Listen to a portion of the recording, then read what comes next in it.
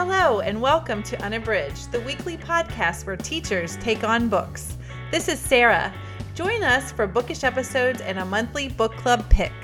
This is Ashley. Find us on Instagram, Facebook, and Twitter at UnabridgedPod, or go to our website, unabridgedpod.com, where the books we read are linked for purchase. This is Jen. Check out our Teachers Pay Teachers store, our Patreon page, and our newsletter.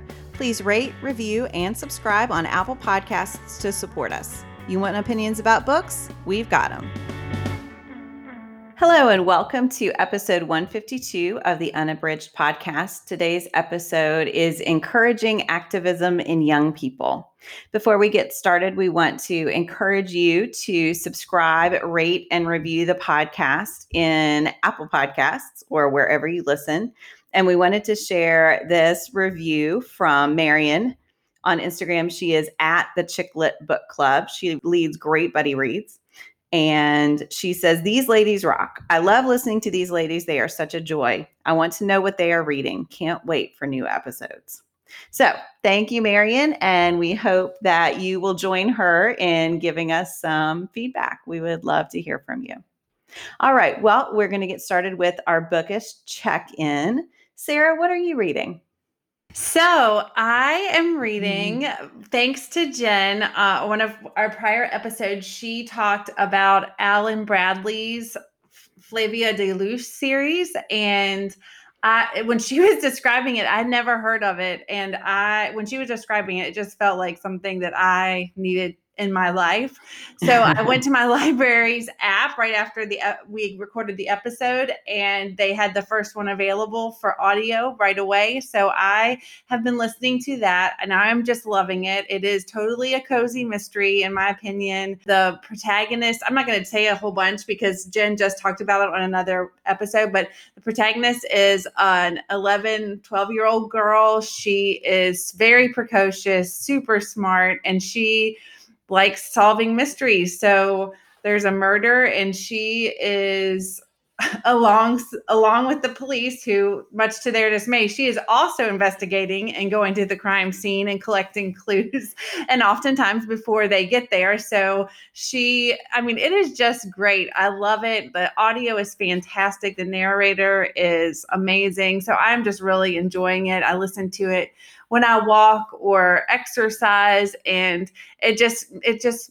captivates me and takes me away. And I feel like I'm in this town, this real cozy little town where a lot of murders happen to happen. And I just really like it. And I think we talked in the episode that Jen talked about it, that it does remind me of the Louise Penny Three Pines series, except this is set in Europe, but it does remind me the same feel as Three Pines. So I'm really enjoying it. Oh, I am so glad. Yay. And if you missed Jen talking about that one, it was just our last episode. So you can listen back to our Cozy Reads episode where she shared a bit about it too. I can't wait to read that. It sounds so good. Oh, I have to tell you all, since that episode, my family watched Enola Holmes on Netflix, and I got similar vibes to Flavia. So I might have to watch that. Yeah, we really enjoyed it. And the boys were a little skeptical, but they really ended up enjoying it as well. So Enola Holmes, played by Millie Bobby Brown, reminded me a lot of Flavia. She does not have an interest in poison, but otherwise she was similarly precocious, and just her narrative voice again is just great. And she talks to the viewer a lot, which is fun. That's why I love her. I love her from Stranger Things. So as soon as I saw the trailers for that, I really want to watch it. It looks great. I also don't think I said the name of the book because I just said it was number one. So it is Alan Bradley's The Sweetness at the Bottom of the Pie. So it's really good. Makes me happy. All right, Ashley, what are you reading? So I got back into Jenny Han's books recently, and I absolutely loved her To All the Boys I've Loved Before series, and then had not read her other series. So I was looking for something that had a similar, I think I really love that her characters go through things, and they are working through relationships and often have obstacles to overcome, but she also has this really great feel, and the characters relate to each other really well, and the books are really sweet. And so I was looking for that and found The Summer I Turned Pretty on my Kindle. And so I read that one, and then I found the next one on audio. And so I listened to that.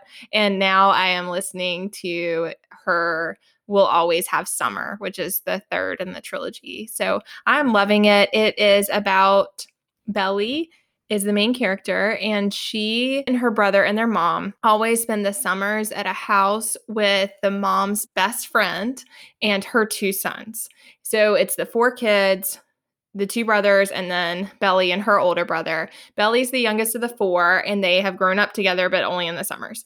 And it's just a really sweet story about her coming into her teenage years and developing a crush on one of the brothers. And then the story evolves from there. And I think one of the things I love about Jenny Han is she does a great job of bringing in memories of past experiences and then weaving those into the current time. And I think she does that really well in this one as well. So you get some backstory about the summers that have led up to the one that is called The Summer I Turned Pretty.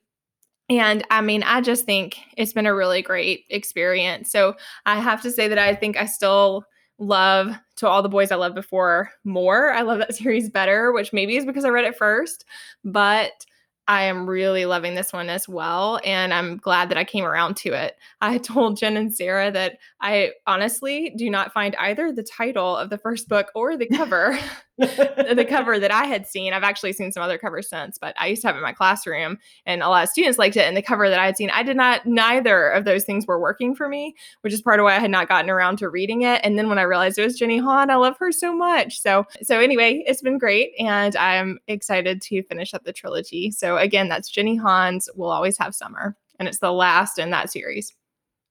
That's so much fun. I love her. I wonder when she'll put out her next, I'm assuming trilogy. I guess I shouldn't. But yeah, it feels like there should be another one coming out soon. Yeah. I hope so. I'm here for it. Yeah. What about you, Jen? What are you reading? So I am reading Jason Reynolds' Long Way Down, the graphic novel, which is illustrated by Danica Novgorodov. I'm not sure if I said that right. We tried to find the pronunciation, but could not. But it is absolutely gorgeous. So we have talked about Long Way Down, the novel in verse, a lot on the podcast, and absolutely love that. And I am a real fan of graphic novel adaptations. There was one recently for Rainbow Rowell's Fangirl, and there's one I love for Anne of Green Gables. So I think they work both for classic works and more modern ones. And this one, I think, does what the best adaptations do. It takes the story, it remains faithful to it, but it just changes the medium into, it's just this really impactful art. It is absolutely gorgeous. It looks like watercolors. And there's this really clever use of color and of black and white to highlight certain elements on each page that are important. You see Will descending into this despair after his brother is killed at the very beginning.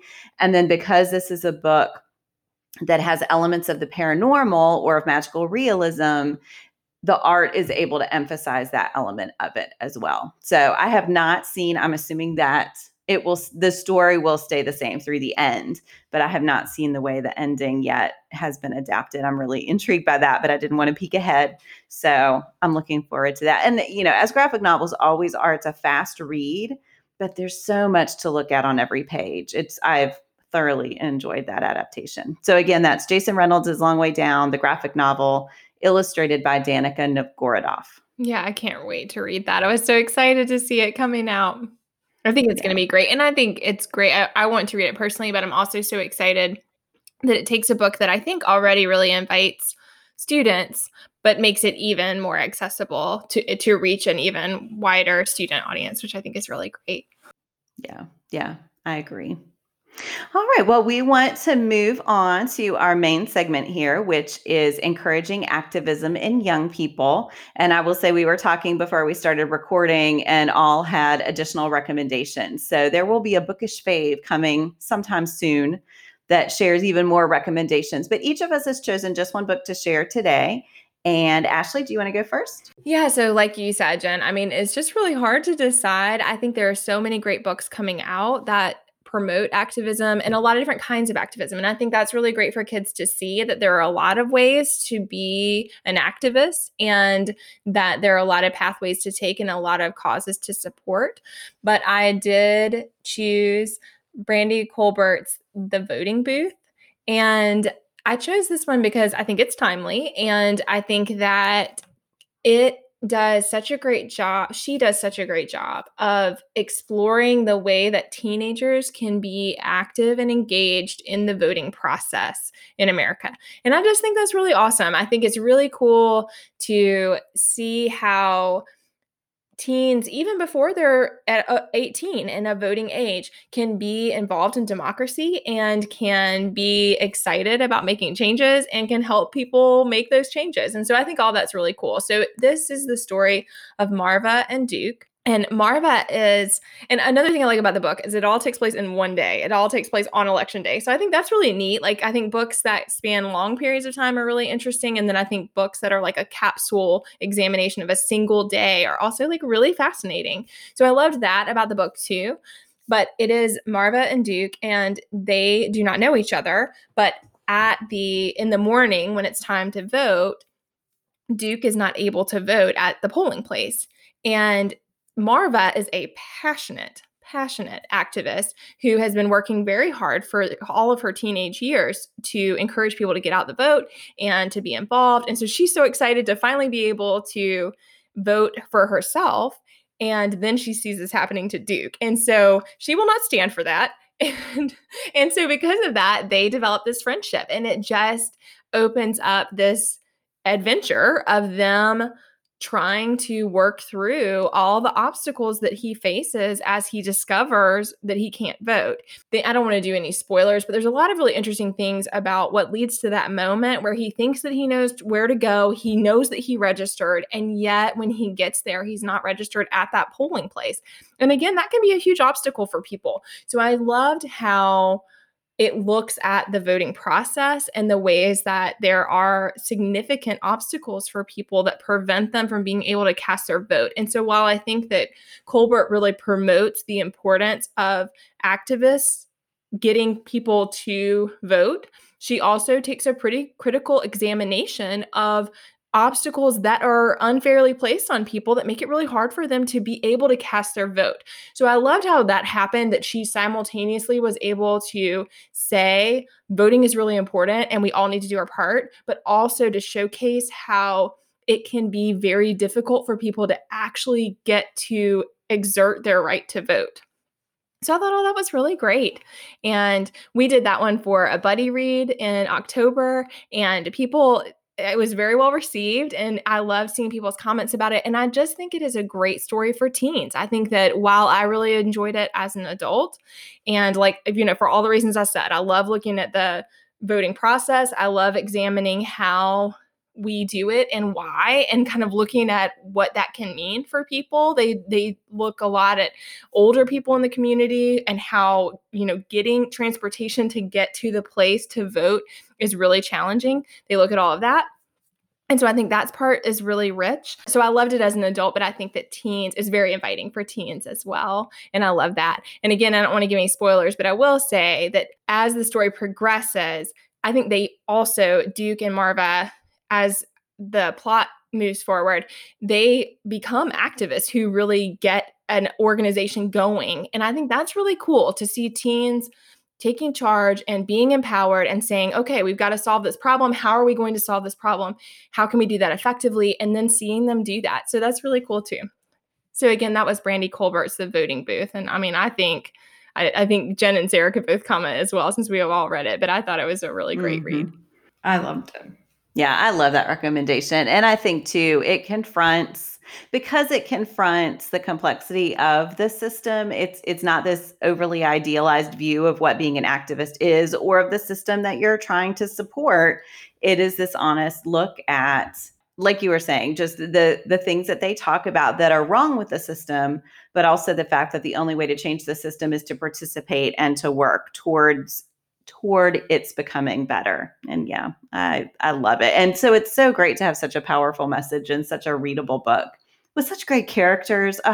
as you were talking about them, I just love them all over again. They're so Yes. great. Yeah, I love that too. And I think even the secondary characters, I love Marva's family. I love getting to know Duke and his circumstances and his family. And I think that part's really rich. And then I also love how when they're trying to go from place to place to get him to the right place to cast his vote, we see the obstacles of other people who are in a lot of ways being disenfranchised because of the lack of opportunity to cast the vote that they're trying so hard to cast. So I think that is a really powerful message. Yeah. All right, Sarah, what's your recommendation? So I decided to do a children's book for this one, and I wanted to talk about Monica Clark Robinson, who is the author, and then Frank Morrison, who is the illustrator. Their book, Let the Children March. So this book is a nonfiction book. It tells a story about Black children in Alabama, in Birmingham, Alabama in 1963, who volunteered to march for Dr. Martin Luther King Jr., that they were inspired to march for their civil rights after hearing Dr. Martin Luther King Jr. speak. And they protested laws that kept Black people separated. So they were protesting segregation. And I mean, these were really young kids. And what I love about this book is that I think sometimes it's difficult to talk to young kids. Like I think about my daughter who's 9 and my son who's 12, who it's hard to talk to them about advocacy and how they can be advocates and how they can, speak up. And I think that this book gives such a great story about these kids who saw these injustices and they did something about it. And then Frank Morrison's illustrations are gorgeous. I mean, they are just like each page is just phenomenal.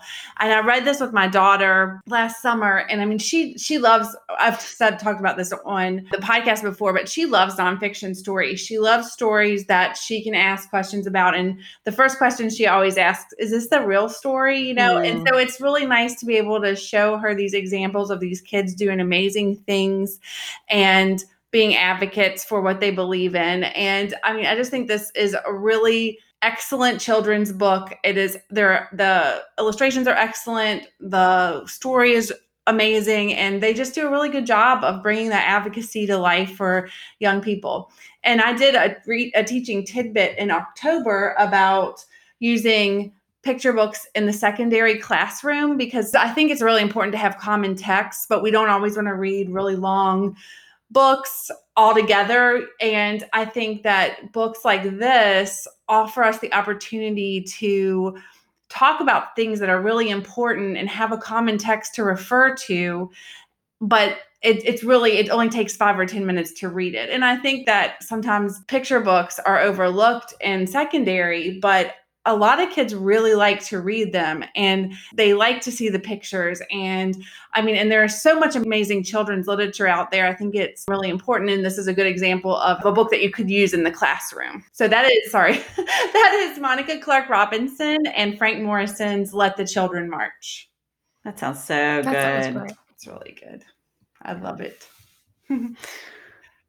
What about you, Jen? What's your choice? So I had a bit of a struggle, but I have landed on Dave Cullen's Parkland, Birth of a Movement. And I loved this book. I will say it has been a little while, and I don't want to misrepresent anything. So I'm not going to talk about it in detail, but I do just want to talk about what I loved about it. So Dave Cullen, I first became aware of him when he wrote his book Columbine, which was an account of the Columbine shooting. And that book is an incredible piece of journalism if you haven't read that. And so he writes really honestly at the beginning of Parkland about how traumatizing that endeavor was, that researching Columbine and writing about it and really focusing on the event itself and what led up to it. Just, he had a hard time digging his way out. And so when he decided to write Parkland, it was this, can I do this again? But what he focuses on is the activist movement that arose from Parkland. And so he talks a lot. It sounds weird to say that this is a book about hope, but I think it is. And he is definitely very honest about the impact of the shooting at Parkland and the impact on the students who were survivors who decided that they needed to take this tragedy and make a change on the base of it. And so he is really honest about the PTSD and the aftermath and the way some of them seemed okay at first and then later had difficulty, or the way they reacted to each other's reactions. And it just obviously something like that is very challenging. And so he writes so with such honesty about his own feelings and about the feelings of the students. But what is so powerful is to see a group of kids who are able to come together. They're able to move beyond their sadness and their anger to use it as fuel for something that they hope will bring about change. And so to see him focus on each of these remarkable kids is just really inspiring. And so it is a book that is at turns sad, and definitely it made me angry. But it is also, you think about the power of students and the power of kids and the way that they see the world, and the fact that that can be something different, that they can do something different, and that sometimes they can do things adults can't do just because of our perspective and our way of approaching the world, that sometimes kids have access to social media. He talks about the masterful way that they use social media in ways that no protesters before had thought about doing.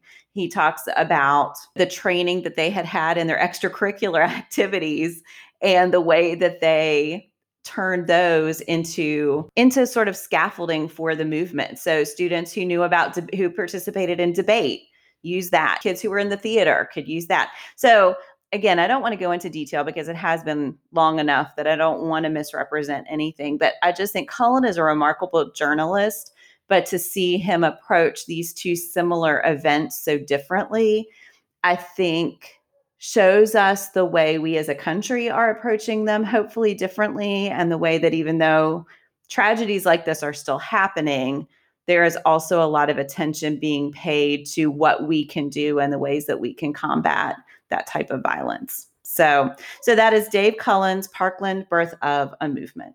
Yeah, that sounds so powerful. I have not read that one yet, and that makes me more inclined because, I mean, it was, like you said about Cullen writing about it, it is hard to look at those things in the face. I feel very strongly about gun laws. I feel very strongly about the changes that aren't happening. And so sometimes it's hard when you feel like you can't bring about changes that you think are necessary. It's hard to examine them closely, but that angle on, the kid's role, that makes me really want to read it, because that when that was happening, it was really empowering and encouraging to see that there's hope for change.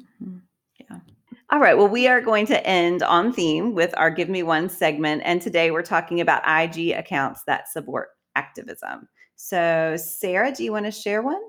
Sure. So I'm staying right on brand today, going with the children's books. There is an excellent account that actually Ashley is the one that told me about it a while back. The Instagram account is Here We Read, and it's Here like HERE and then WEE Read. So Here We Read. So the lady that runs this account is a diversity and inclusion expert, and she does an excellent job of promoting and finding really quality books that have tons of diversity and educational value.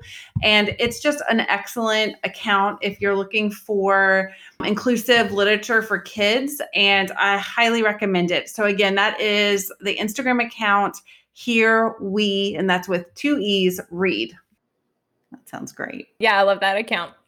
Ashley, how about you? Yeah, so another one that I really love is The Conscious Kid, and they have, this is what the description on IG is: parenting and education through a critical race lens, diverse owned voices books, Black and brown owned. And I think what I really love about everything that is shared on there, they share lots of great resources and books, and so I really love that on the account. But I also like how they will take on issues and explain to people why there is a problem with what's being said or with how things are being handled. And so just as an example, they had these couple of really gorgeous photos of these Black girls who are wearing designs that had been created by Black fashion designers. And as a follow-up, there's a post, and in the post it says, stop telling women, and I should say, the girls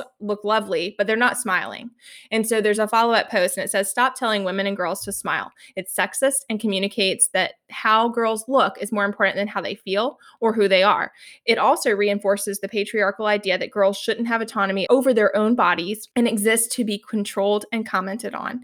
And then in the description below, the Conscious Kid writes, a note to the people who felt the need to tell the Black girls in our previous post to smile. Please don't. And they went on to explain why, and it says specifically about being racialized. It says, Black people are expected to smile to maintain white comfort. White people are also more likely to see neutral Black faces, including children's faces, as threatening, less innocent, and more aggressive. Have you ever been told to smile? And so I just think I really appreciate that, because I think they are willing to take a stand and to say a thing. And I don't always agree with every single thing that they say, but they certainly help me to think in critical ways that question the assumptions that I make when I wake up every day. And I really appreciate that. I appreciate things that will help educate. And like I said, they share great resources and those kinds of things, but they also promote a lot of discussion among people about topics like race that we need to work through together. And so I just really appreciate that. So that's just one example, but I think they do that all the time. They'll have this amazing post, but then if there is a need to follow up and comment, they will. And they will go in a place that potentially could make people uncomfortable. And I appreciate that they're willing to do that. So yeah, it's a great account. And if you have not checked them out, they have great resources and also lots of important commentary on what's going on in our society. And again, that was The Conscious Kid. That's great. What about you, Jen? What's your choice? So I follow a lot of authors on Instagram, and one of my recent favorites has been Nick Stone. I think she is doing some amazing work, both as an author. I think she is just writing some great books that are super timely about really important issues, and just as a force on Instagram who is bringing together different voices to work through some of the things that are happening in our society. And so after George Floyd's murder, she had this series talking with different authors to work through a lot of the issues related to that. And it's just really interesting to see her in conversation, thinking about what all of these things mean and how authors should be reacting and how to talk about those things with young people. She recently, so I talked about Dear Justice on the podcast, and when that book was published, she had a challenge. So if you pre-ordered the book, money would be donated to the Prisoners Literature Project. And so that's another way that she is just rounding up people to give money to these causes that really matter. And so I just appreciate seeing her both as a great author for young people, but also as someone who is modeling taking on tough issues, working through them, being willing to have conversations with a lot of different people. So that is at Nick Stone. Yeah, I love her account so much. Yeah. She's amazing. She really is. All right. Well, thank you so much for joining us. Keep an eye out for that bookish fave with all of the recommendations we couldn't fit into this episode. And don't forget to subscribe, rate, and review on Apple Podcasts. And we'll talk to you next week. Thanks. Do you have comments or opinions about what you heard today? We'd love to hear them. You can find us on Instagram, Facebook, and Twitter at unabridgedpod or on the web at unabridgedpod.com for a list of ways to support us. We'd like to thank Jared Featherstone, who composed our theme music, Strings of Light, and Katie Amy of Amy Photography, our podcast photographer. Thanks for listening to Unabridged.